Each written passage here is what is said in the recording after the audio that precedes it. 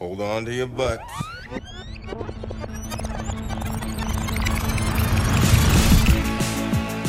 Hello and welcome to episode 64 of the Reviewed Movie Podcast. I am Ivan Kander, and as always, I am joined by my two handsome debonair co-hosts, Dave Glanz and Mike Morandi. Say hello, gentlemen. Hello, gentlemen.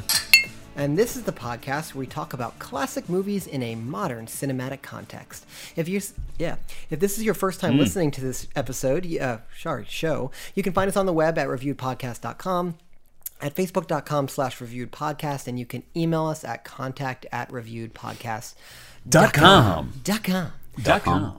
And on today's episode, we are going to be offering you all a review of the 1985 film Witness. Hey, man. They didn't know there was a witness. Carter didn't tell me about the eyewitness. Yeah, Amish kid, 8 years old. A man of force. I'm a police officer, ma'am. I have to talk to the boy.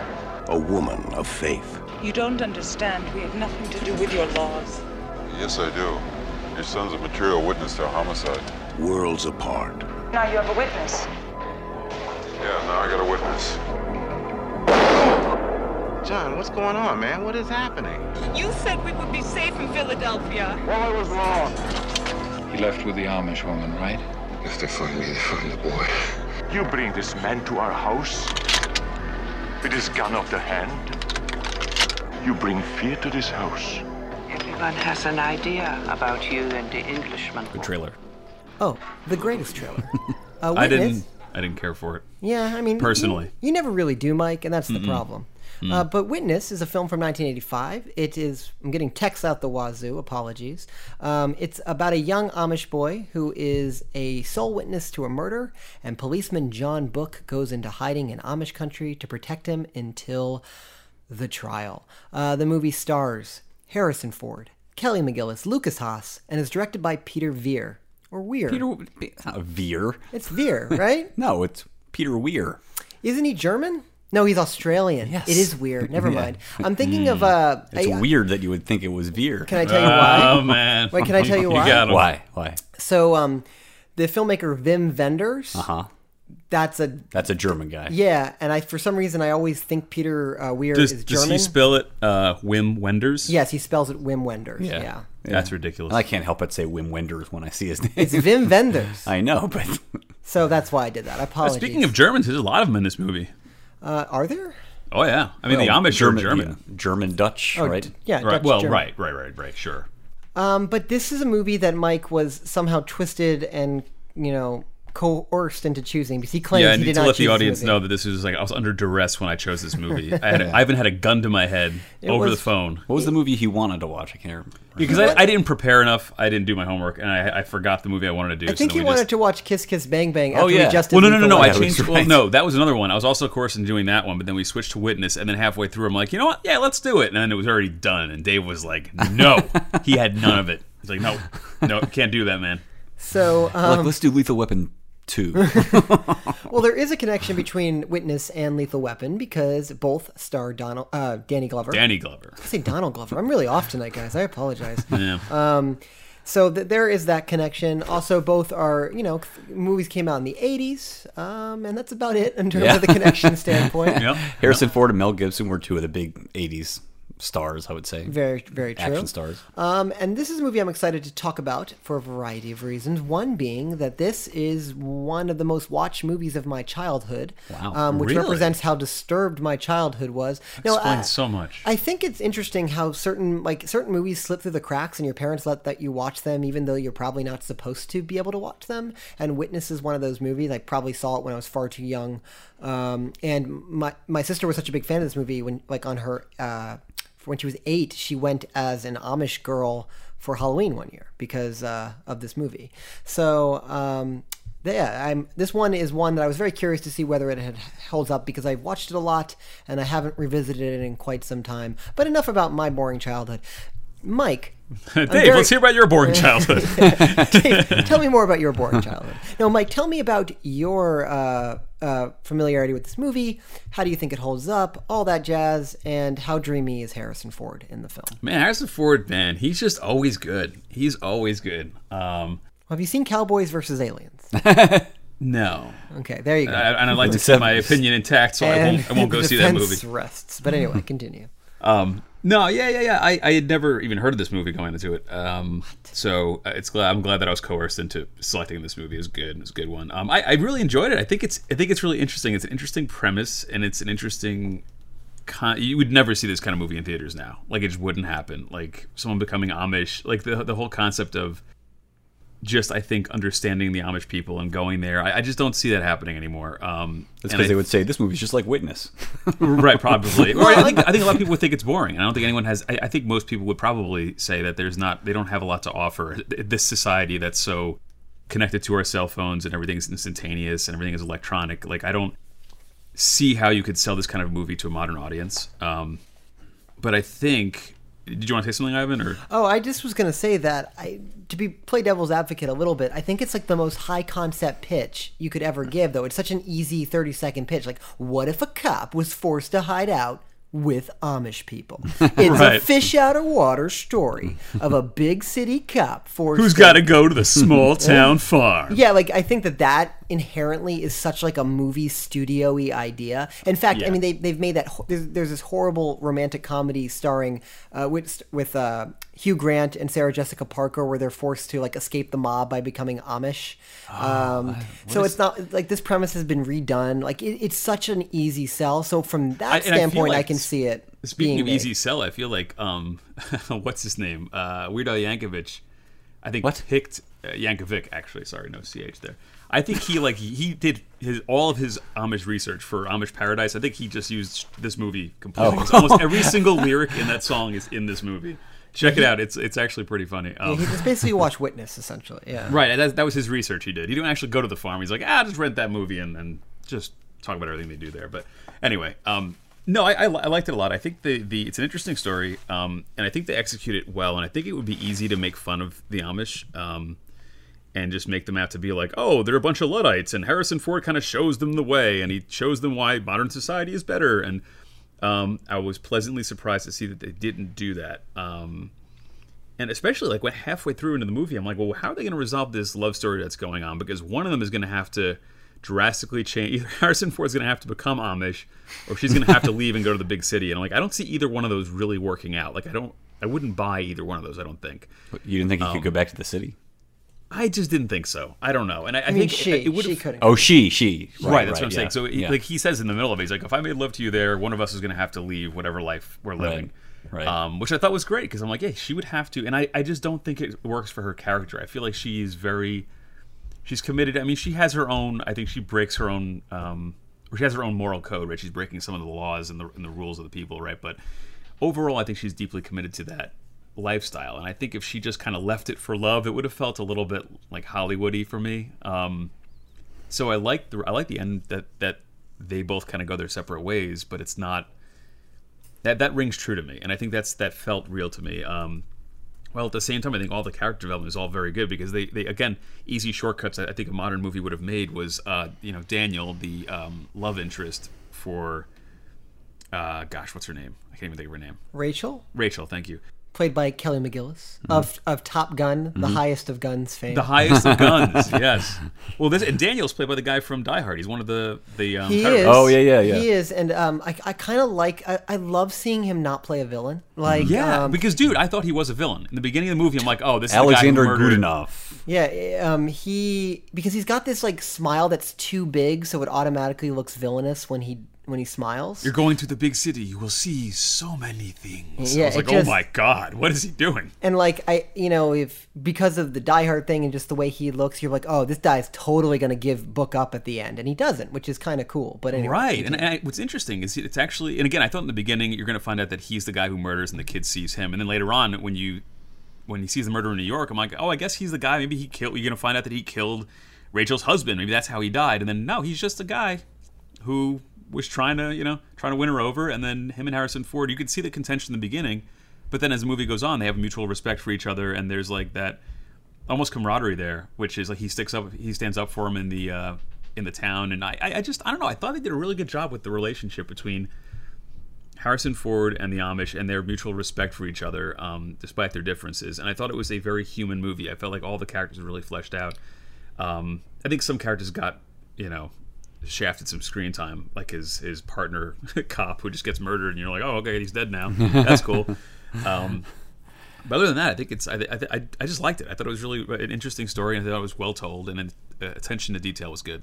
All right, Dave, tell me about Witness. Yeah, this is a really good movie. I mean, yeah, it is. I mean, here's the thing. Peter Weir is secretly maybe one of my 2 or 3 favorite directors. He's not that prolific, though. And he's not that prolific, but he's, when I look at the list of movies that he's made, we have Witness, Dead Poets Society, Master and Commander, these are all pretty good. The Truman Show. Oh, I mean, these are all movies that I really, really like a lot, and especially, in particular, Master and Commander. And that's like the last great movie he made, and that was so long ago. It was 2003.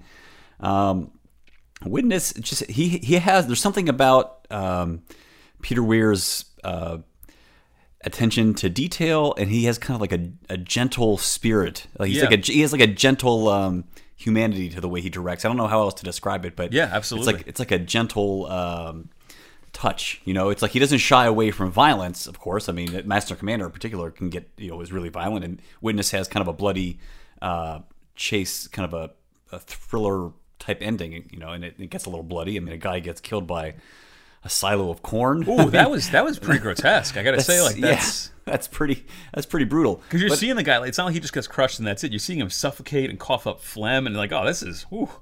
Yeah, it was pretty tough.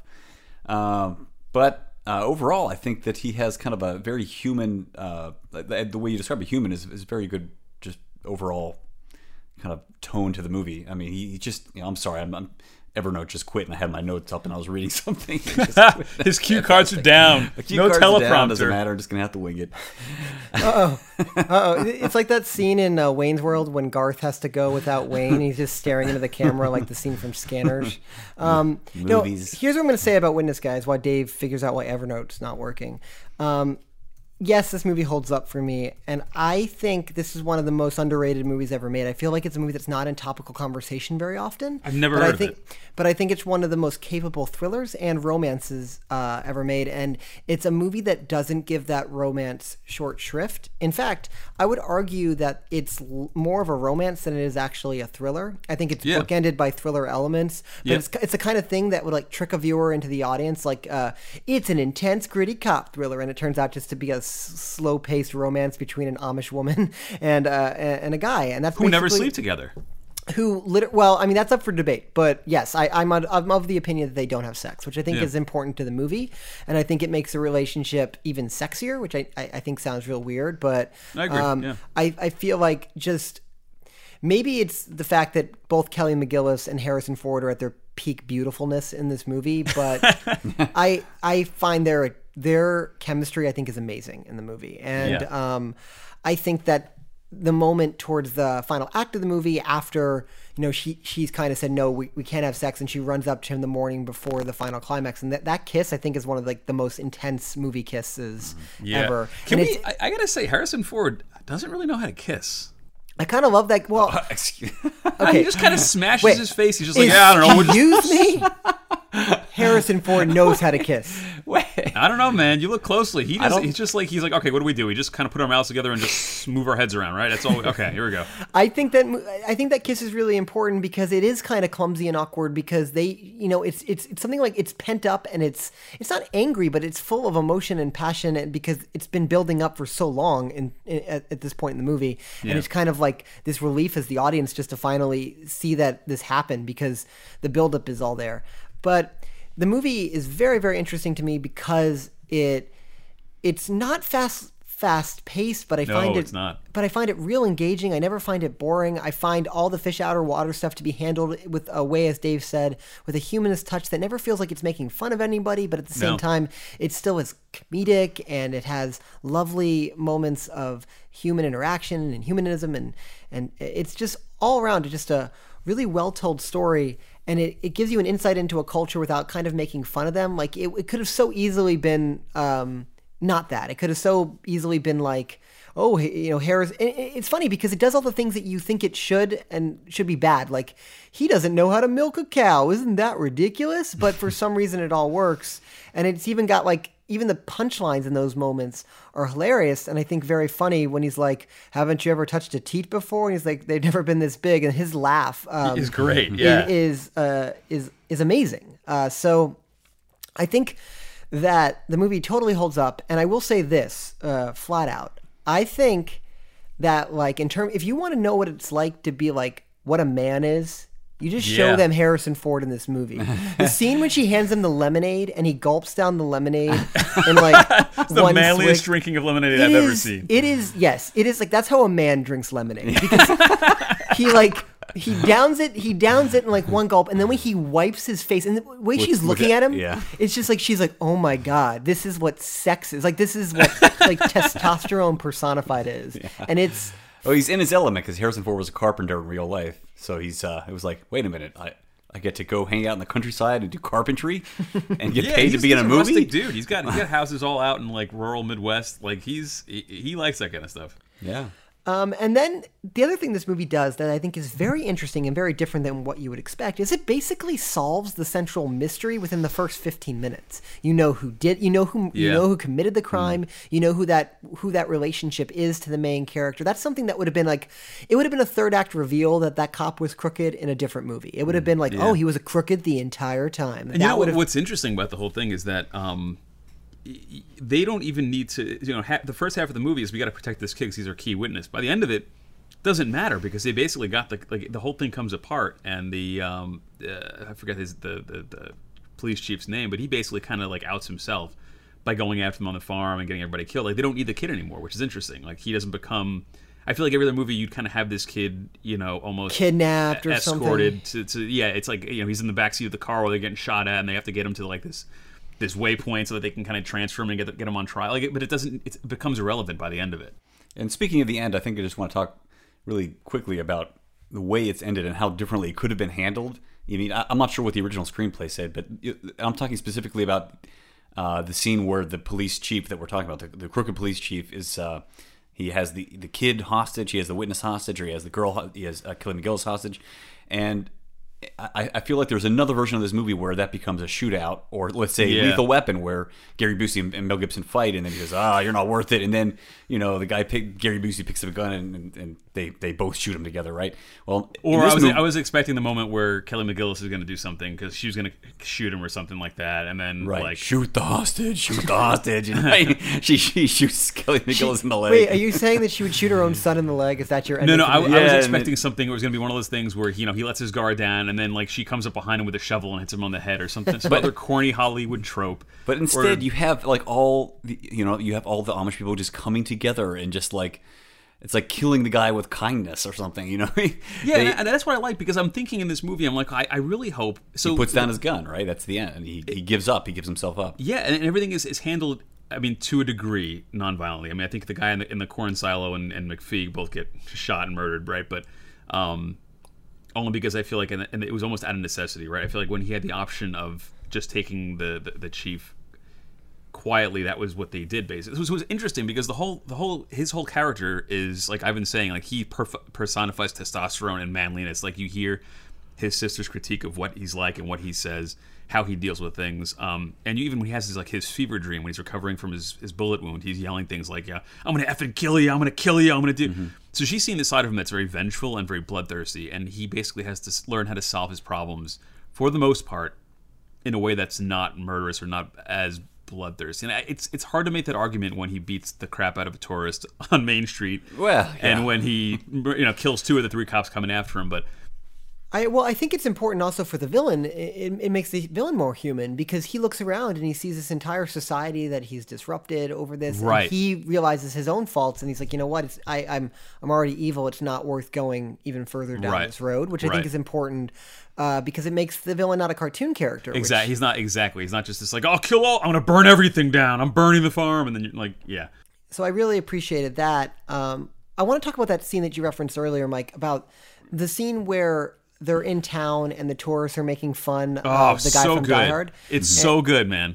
Well, the thing about that scene is it's I remember that scene being really satisfying as a kid, watching Harrison Ford beat up that guy. Oh, yeah. But in watching it now, I feel like I was like, oh no, that was the wrong. Like I finally, like, it didn't connect for me as a kid. But that's totally the wrong thing for Harrison Ford to do. He's goaded out, and he ends up basically causing that end conflict to happen because he exposes himself in that scene. Right. And Exactly. I think that's showing like a character flaw in Harrison Ford, that he's too masculine and too, hot-headed, not to let that go, when if he just practiced the ways of the Amish, he would have been fine, which I think is really interesting. Right. But it's a character flaw, but it's not a flaw in the script because they set that moment up. You understand why he does it. He has just found out his partner was killed, right? No, it makes sense in the terms of the story. It just and also I think it's great because you go from him being a part of this, and again this dude who Daniel, who had not been very welcoming to him, and he recognizes is basically his competition. He's the one that's getting picked on, and I think it says a lot about Harrison Ford's character that he's not just sitting around like, oh, what kind of a man are you now? You're getting made fun of, or he's not. He takes no joy in that. Like it makes him angry to see that, and I think he's grown to love these people. Right. I think that Dave also mentioned it, and you did as well, Mike. Their relationship between, I know I keep focusing on this character, who I guess is ostensibly a pretty minor character in the movie. Yeah, right, it is. But their relationship is so well developed, and they hardly say any words to one another. He hands him a glass of lemonade or water, but like that one action alone just says a lot. It does, and it is. It may be one of my favorite on-screen relationships because it's one of the things where they're definitely not friends, but they're not enemies. And it shows nuance when most movie relationships lack nuance. It's a very nuanced relationship where they have respect for one another, but they don't like one another. And I think that's really important. And at the end of this movie, I think they're saying that Rachel should end up with him. He's a better match for her, and that's what basically happens. Or at least what I assume ends up happening is she probably ends up marrying that guy because he's a pretty nice guy. He's going to take care of her kid. He's a good part of the Amish community. And what's interesting is like he's not. I don't think he's a better match because I think the movie's saying that her and Harrison Ford are a great match because they get along. They have a chemistry. Whereas this guy, man, there's like no chemistry. He comes over and sits next to her, and it's weird, and he's kind of like putting his arm around her, and it's a little staring at her, and she's looking back at him, and it's like. I think it's like a learn Is to anyone love. enjoying this? I think it's like one of those things where it's like arranged marriages in like old timey European countries or Hasidic communities where it's not obviously a relationship precipitated on love. It's it's a practicality thing, and they end up learning to love and depend on one another. Right. Which I think is what they're insinuating is going to happen, and what culturally is what is supposed to happen. But I just find that whole thing pretty fascinating because again, it would have been so easy to make that character just the biggest dick. Like, in a different movie, they would have had him sneak out to a payphone and be like, "By the way, the guy you're looking for is at this address," and blah blah blah. And that never happens, which I think is important. And that's the kind of stuff. Like, I gotta tell you, I'm just getting really sick of. I don't want to go on a rant here, and I'm like an old crotchety old man, but I'm just getting so sick of Hollywood movies that do that, where it's like people are just plot devices. They're not actually people. There's no humanity behind it, and that's why Dave. Like, I know you said it too. But I love the humanity of this movie, and I like the fact that they're all real people, and there's something like they are not there just to move the plot forward. They're there to for the good of for their own good, right? They're there because they just exist, in some way. It's not just a crafted story. It's like a story about in theory people who actually exist. And I like that. I like seeing something that's more organic and real and just more. Just not so cliched, not so like, oh, he's gonna do this. Okay, right, now that's how that happens. Oh, what a bastard! We're all supposed to hate this guy because he turned him in, even though he's really just a plot device. Like, Yeah, for sure. So Dave,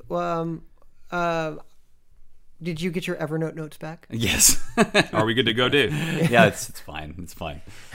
It just threw me for. There's not even that many. Should I move on to a different topic, or do you have anything you want to add before I move on to that topic? Well, the one thing I wanted to say is that this is the movie that Harrison Ford probably he should have won an Oscar for. This is the one movie he was nominated for Best Actor. And I'm forgetting who actually won Best Actor that year. And instead it won Best Screenplay. And that was the same year that Back to the Future was nominated for Best Screenplay. So whoever won Best Actor in 1985, you should just give it over to Harrison Ford. And I'm sorry, Witness, great screenplay, but you should definitely hand that Oscar to Back to the Future. So that's, awards-wise, this movie was a big success, right? It was a financial success. It was at the peak of Harrison Ford's career. It kind of made Peter Weir a named director. And he went on to direct. He was nominated like 3 or 4 times for Best Director. It's just a shame that he's not more prolific, or maybe it's maybe it's a good thing. I mean, it's better not to make any bad movies, I guess. And the last movie I think Peter Weir made was called The Way Back, which was I thought was just so. I never saw that. That's not the movie with Sam Rockwell, right? No, that's The Way Back. That's The Way Back. Yeah. No, I know. That's the sequel. No, that's the sequel. The Way Back. The Way Back 2. The Way Back. Yeah. No, the Way Back 3. The Wayer Back. The Wayer Back. Right. I think this movie is an interesting choice of casting. I think it's fascinating that we talked last time on this podcast about how Danny Glover makes such an affable, nice guy. He makes like such a great family man type character. Yeah, and oh my God, he's scary. And here he is as the cold-blooded villain in this movie that's totally terrifying, which I think shows his range as an actor that I don't think is utilized enough. I don't feel like Danny Glover is allowed to play the more evil notes of his persona more often as he probably should. I mean, he kind of started off playing villains, right? He was, I think, The Color Purple was also 1985, right? And he played kind of a. I've only seen the movie in bits and pieces. It's been a long time.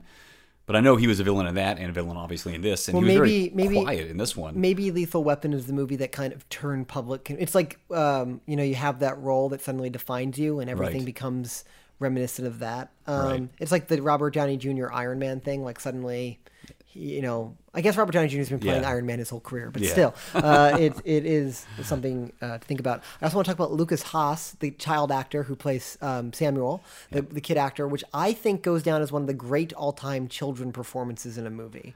I don't think dude. You didn't like him? I thought he was okay. I thought he was he was good. I thought he was great. I don't know about great. I think he has a great look to him, and I really enjoyed. I think he's adorable. I think he's a good-looking kid, but I just did not. I think he makes you care about him, right? But I don't think his acting was that great at all. I think he had one look, and that's all he did. I think he's really great because he never comes off as too precocious, and he right. And maybe it's just the way that the screenplay handles the lines he says or does not say. He's always maybe it's just his eyes. I mean, the fact that you're showing this Amish kid going into a world that he does not know at the start of the movie, the way his eyes focus on things, I think is just incredible. There's that shot of him looking at the train window, and it's just, you can tell it's like he's soaking everything in, and I think that moment's great. I think the moment when he goes up to the Hasidic Jew in the train station because he thinks he's a fellow Amish person is just amazing. All that kind of stuff. I like the scene where he looks at the train and Daniel's on the horse, and he's just kind of like riding the wagon like a boss, just like, yo, what's up, kid? I'm racing your train. I mean, I really dig his performance, and I think the relationship with him and Book it's not like it's given tons of screen time, but it definitely feels like it's developed to a point that feels natural.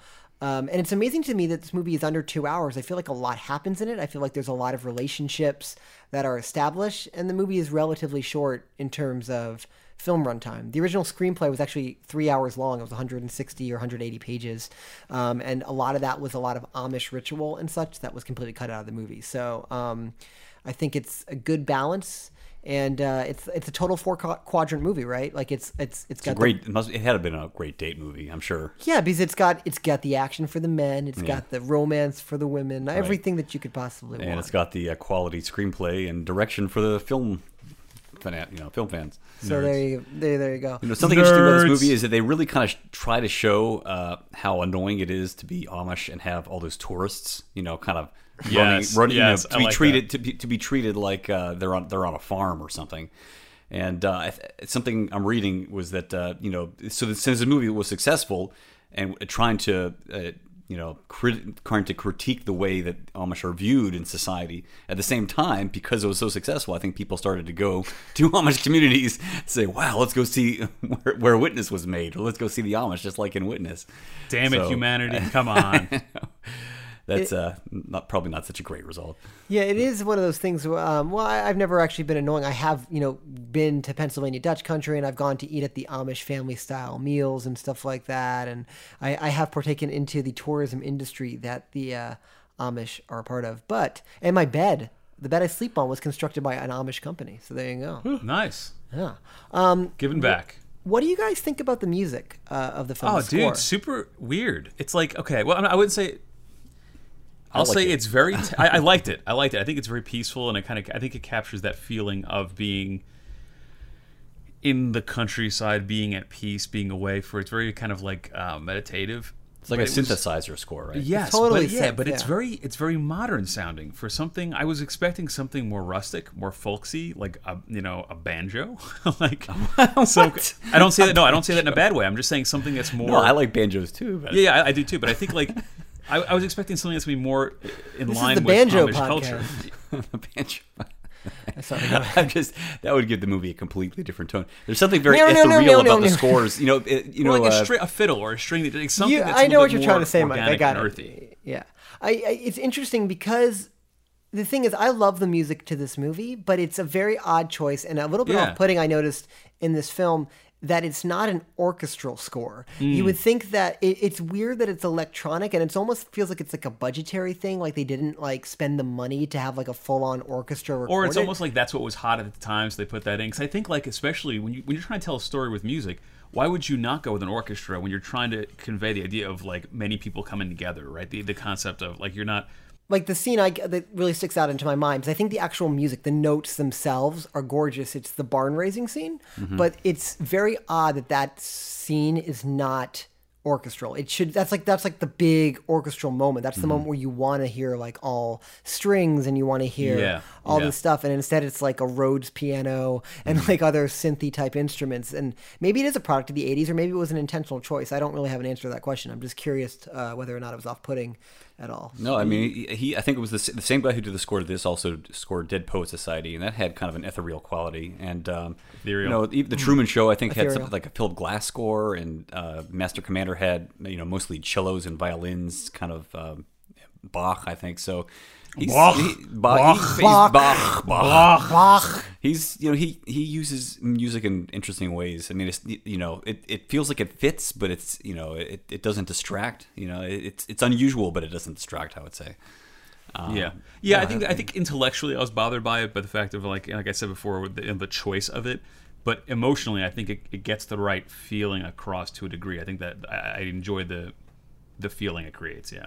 Yeah, I would actually be interested to hear why Peter will talk about why he decided for this kind of score. Well, it's funny you mentioned that, Dave. We have Peter Weir on the phone right now. Oh, Mr. Weir, Mr. Veer. My name's actually Veer. He just hung up because I pronounced it incorrectly. So thanks, we lost Dave. him. But God, it was close. He was going to tell us all the answers. Dude. That's not good for the podcast. Oh my God, we look so stupid right now. So now they're about a half hour in, and most people probably tuned out at this point. Yeah. I think it's time to get into the sexist portion of the show. How about them Amish boobs? Oh, yeah. They know what they're doing over there. That's good. Yeah, I guess if there's boobs in the movie, we have to mention it. No, I think it's Boob an interesting... alert. Well, I think it's a desexualized nude scene. I don't know if you guys agree with me. I don't think it's meant to... I think it's more about her look than the fact that she's doesn't have a top on. Right. Well... I mean, yeah. Maybe desexualize is the wrong word, but she obviously wants him there. She wants him to have sex with her at that moment. Yes, and he doesn't. And in fact, the scene where he's another modern movie, you see him in his bedroom, on his bed by himself. Either he walks back there and then they have passionate love in the barn, or she comes into the room and makes love to him. You know what I mean? But the fact they didn't was interesting and a great choice. Well, the interesting way I thought that scene was filmed was that... it's close-ups of both of them at first, and he doesn't turn away until they do that wide shot. What was he looking at the whole time? Yeah, so it really puts you into his character, I'd say, or her character. I mean, either one, where it doesn't become an issue until like you, the audience, also see breasts. When it's just two close-ups. I mean, okay, well. What's going on? I think there's a lot of there's like this. Again, this is a whole movie where things are said without being said, but not in an ambiguous way. You know the intention of certain actions, and the movie does this very well. Towards the end, when she basically puts down her bonnet and runs to him, which is a very symbolic thing. The fact that she's going to let her hair be exposed, and she's basically she's like, I'm going to run away with you at this point. Let's make out. That's basically she's making a choice there. Right. And then it's not until the end of the movie when she sees all this violence happen, this violence from the modern world come into her society, when she makes the choice that this isn't the path she wants to go on, which I think is awesome. It's great writing, it's great character stuff, and it's amazing filmmaking. So yeah. What's cool is it's very much the whole movie is a slow in some way. So when you first meet her, when he first meets her, she's covered like all in black. She has the black bonnet, the black overcoat, I guess you can call it. I don't know. The black, but she's dressed all in black, and everything is very covered up. She has many layers on. And then you're kind of seeing her when she interacts with Harrison Ford. Slowly, she's wearing less and less. Like she has then the hood is gone for a while, and she's just wearing like the white bonnet for a bit. And I think you're just seeing, in some ways, she's kind of losing more and more of like her culture, the trappings of her culture, of her belief system, to the point where you see her, she's like almost completely nude. It's interesting just seeing that progression, because I noticed it early on, and I was wondering, I'm like, I wonder if there's going to be a nude scene, because it seems like that's where they're going with it, and they did. And what's interesting is that's not if you go about it in sequence, right? You see her without her top on before you see her without the bonnet, I believe. Does she have a bonnet on in that scene? No, she doesn't, because I think she's taking a bath. Well, actually, let me get a screen grab. I want to look at these I think boobs. she's, yeah. I'm pretty sure she's like giving herself some kind of sponge Kelly, bath or something. this is going to be I mean, she's bad, not just isn't going to be it? standing there naked for no reason. You know, most likely bathing or changing is Hold on, let me see if I Google search for Google the. search. Oh, yep, first image result. No, she's not wearing her bonnet in that scene. Okay, well there goes that theory. But I was gonna say, because that's like you could argue that her quote unquote most nude moment is when she actually takes the bonnet off, because it's in some way she's almost like shedding her. She's choosing at that point, saying like, I'm dropping it, and they show you that whole shot of her dropping it on the floor, where I think she's kind of like Ivan said, she's the closest she's going to be at leaving the farm and basically like taking on this new way of life with Harrison Ford. I think that there are many amazing scenes in the movie, and I'll tell you my favorite, and then maybe you guys can go around and maybe there'll be different favorites. My favorite scene in the entire film is the when he's fixing the car radio scene. I think it's one of the... say, oh, well. Yeah. It's... Dave, tell me that's not one of the greatest movie scenes. Oh, it's great. It's so good. It's great. It's a great song. It really connects the two characters, with very little dialogue. I watch that scene and it just makes me love movies. Like, it's a kind of scene that just everything about that scene is the chemistry is there. Just the way Harrison Ford reacts, like this is great. Like the way he like gets into the song and the way it's lit. And it's cool because at that point he hasn't heard music in I don't know how long. Like he hasn't really heard anything modern on the radio. So for him it's just like, oh gosh, yeah, music is good. It's good. And that scene is just killer. And I think I mean.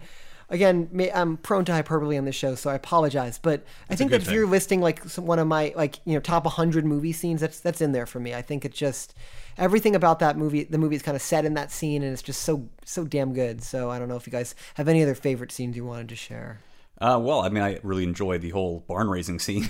That was great. I do too. I love that. I love that sequence. And I like movies that really show you.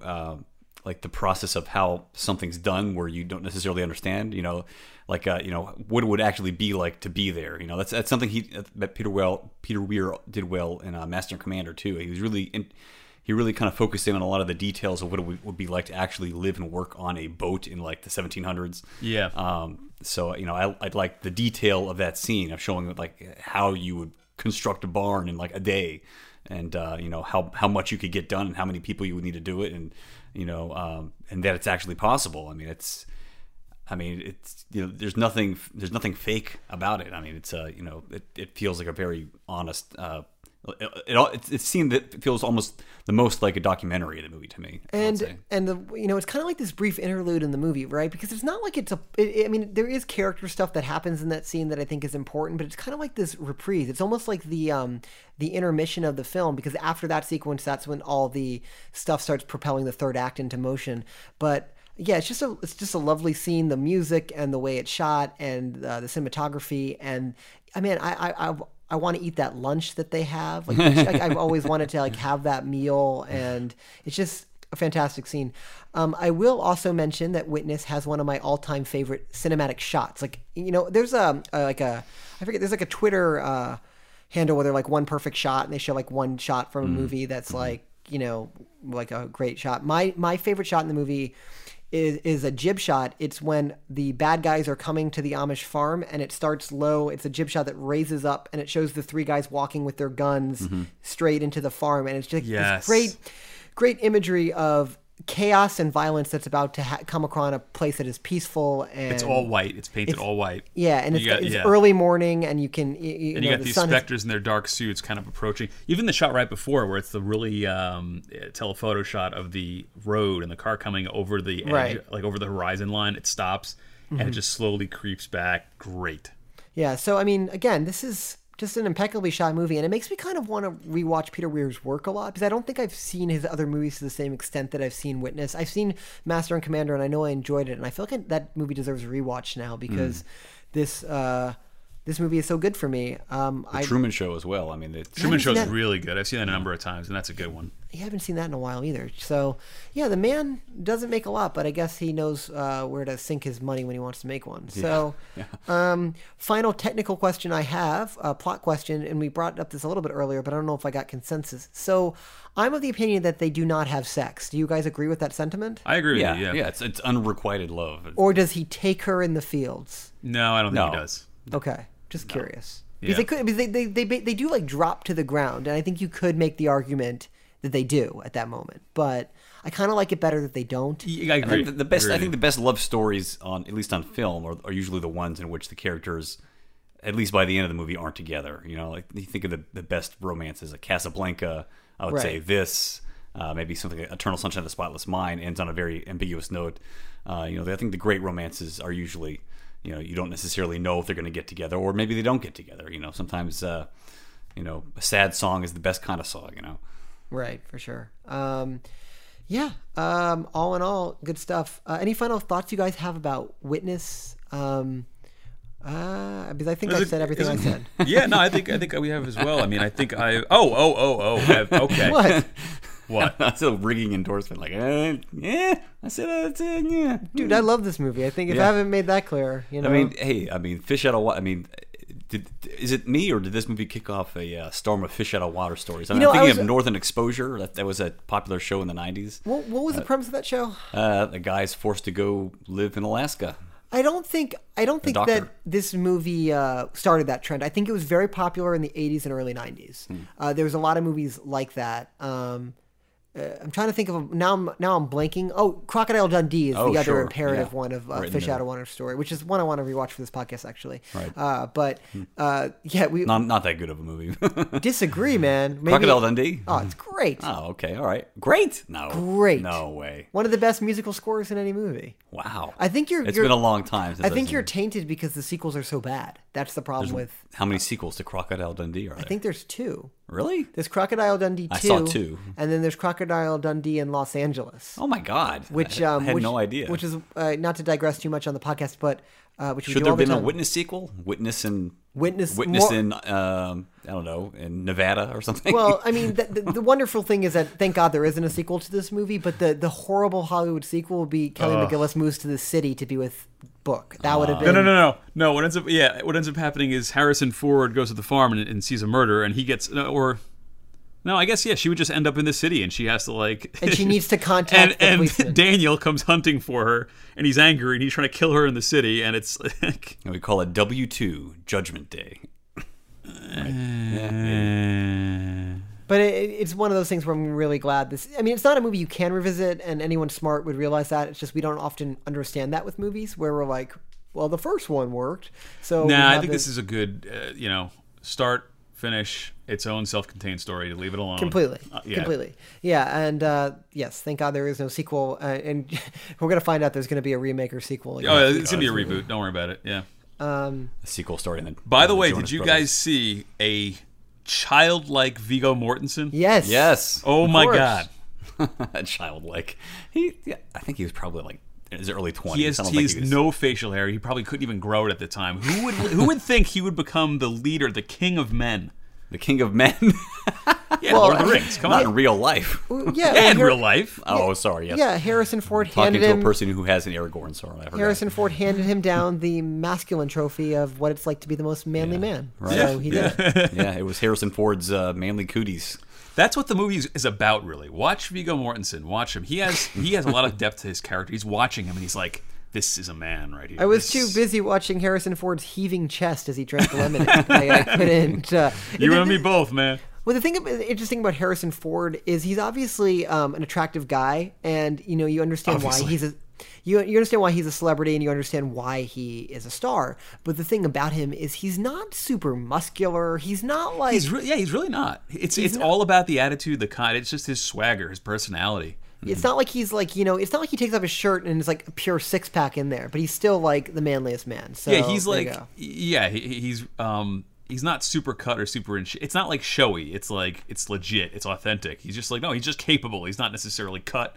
Yeah, he's like the kind of guy you might want as your dad. You know, like I wouldn't say that about Bruce Willis or Arnold Schwarzenegger or Sylvester Stallone. You know, here's the as far thing. as 80 stars. He can do as many push-ups or benches or abs as he needs to. That's it. Yeah, that's what it is. It's just I was waiting for you to whatever it is, he can do it. Don't Don't worry about it. Yeah, yeah. And by the way, I love his line when she's like, "You're a man who whacks people," and he's like, "Whacking, whacking." And he brings it back later on. I love that. Even the little sight gags in the movie works when he comes out in her husband's old clothes and the pants are way too short. Oh, pants are short. And he's got that. It's just the bullets in the flour. I mean, there's a lot of really good stuff. And when in there. and the guys come in to court her, and then they cut to Harrison Ford just walking around with his hands in his pocket. It's just this movie's so damn good, guys, and really glad I got a chance to review it for the show.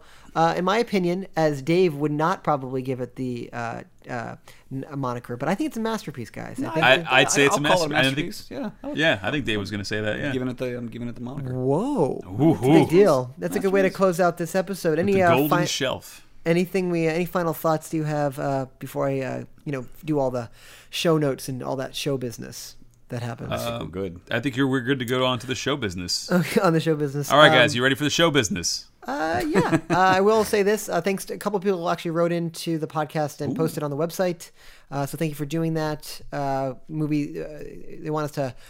So they like what we're doing, so we appreciate that. They have suggested they would like to see us do some more animated films. So, and this has been brought up by a few other people. So for our next film on the podcast, and I've been promising a lot of people this for a while, we're going to be doing Ghost in the Shell, the anime movie from 1995, I believe it is. So we were doing that. I thought it was older than that. I think it's 95, right? I don't know, actually. Dave's not an anime guy. That's where his movie knowledge ends. We found it. We found the edge of Dave's internet. Yeah, I think you're right. 95. There you go. So we'll be watching that film, a movie that's very popular and also very much in the news this year because they're remaking it as a live-action Hollywood movie starring Scarlett Johansson, much to the chagrin of Asian females everywhere. And this is a big topic because of the whole I don't know if you guys saw the Great Wall trailer that just came out. Oh yeah, where it shows Matt Damon in the lead role in a movie that takes place in China. I thought that was a fake trailer when it first came because it came out on the day that the new Jason Bourne movie opened. I mean it's funny because that movie gets a lot of uproar on the internet right now about being racist, which it is, but that's also not Matt Damon's fault, and it has a lot to do with where that funding's coming from, which is Chinese audiences are probably the largest growing cinematic audience. So China is funding a lot of movies and co-financing a lot of movies. And they like Matt Damon. And they seriously, China loves certain mainstream stars, and one of them is Matt Damon. So that's why Matt Damon's in that movie, guys. It's not because Hollywood didn't want to cast an Asian person. It's because the Chinese financiers wouldn't have given millions of dollars to make it. Unless someone like Matt Damon signed on. So that is interesting. But yeah, so we'll be talking about Ghost in the Shell. Mike, where can people find you on the internets? People can find me on the internets at my website, MikeMorandi.com, or at Mike Morandi on Twitter. So you can listen to me not tweet ever, but that's where I am. Oh, okay. I retweet a lot of GIFs. Yeah. GIFs. Dave, don't even talk to me about it. It's not the everybody listen to me. Interface, graphic interface. Matter. Yeah, the creator of the GIF said that's how you pronounce it. It's a tomato situation. It doesn't matter. It is gospel. I will fight you to the death, Dave. I'll break a pool stick in half. We'll each get a piece, and we'll fight each other over it. Mike, your website is menstruating. It shouldn't be anymore. It shouldn't be, but David. You can find me on Twitter, Dave Glanz, GLANZ, and DaveGlanzProductions.com. And you can find me at Ivan Kander on Twitter. That's IvanKander. My website is Lucky9Studios.com, and I write net at forshortoftheweek.com. So there you go. If you want to, if you like this podcast, it'd be awesome if you could go and give us a like or rating on iTunes and on Facebook, facebook.com/reviewedpodcast, and email us with your movie suggestions at contact@reviewedpodcast.com. So that's where all our jank is. Until next time, we will be talking about Ghost in the Shell. Boo. Oh, God. Oh, boy. That's going to be a terrible episode.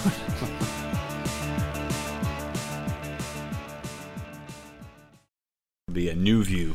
And there's like anime boobs in that, right? Oh, there's so much tits. Hold on, I'll be right back. I gotta shut this off.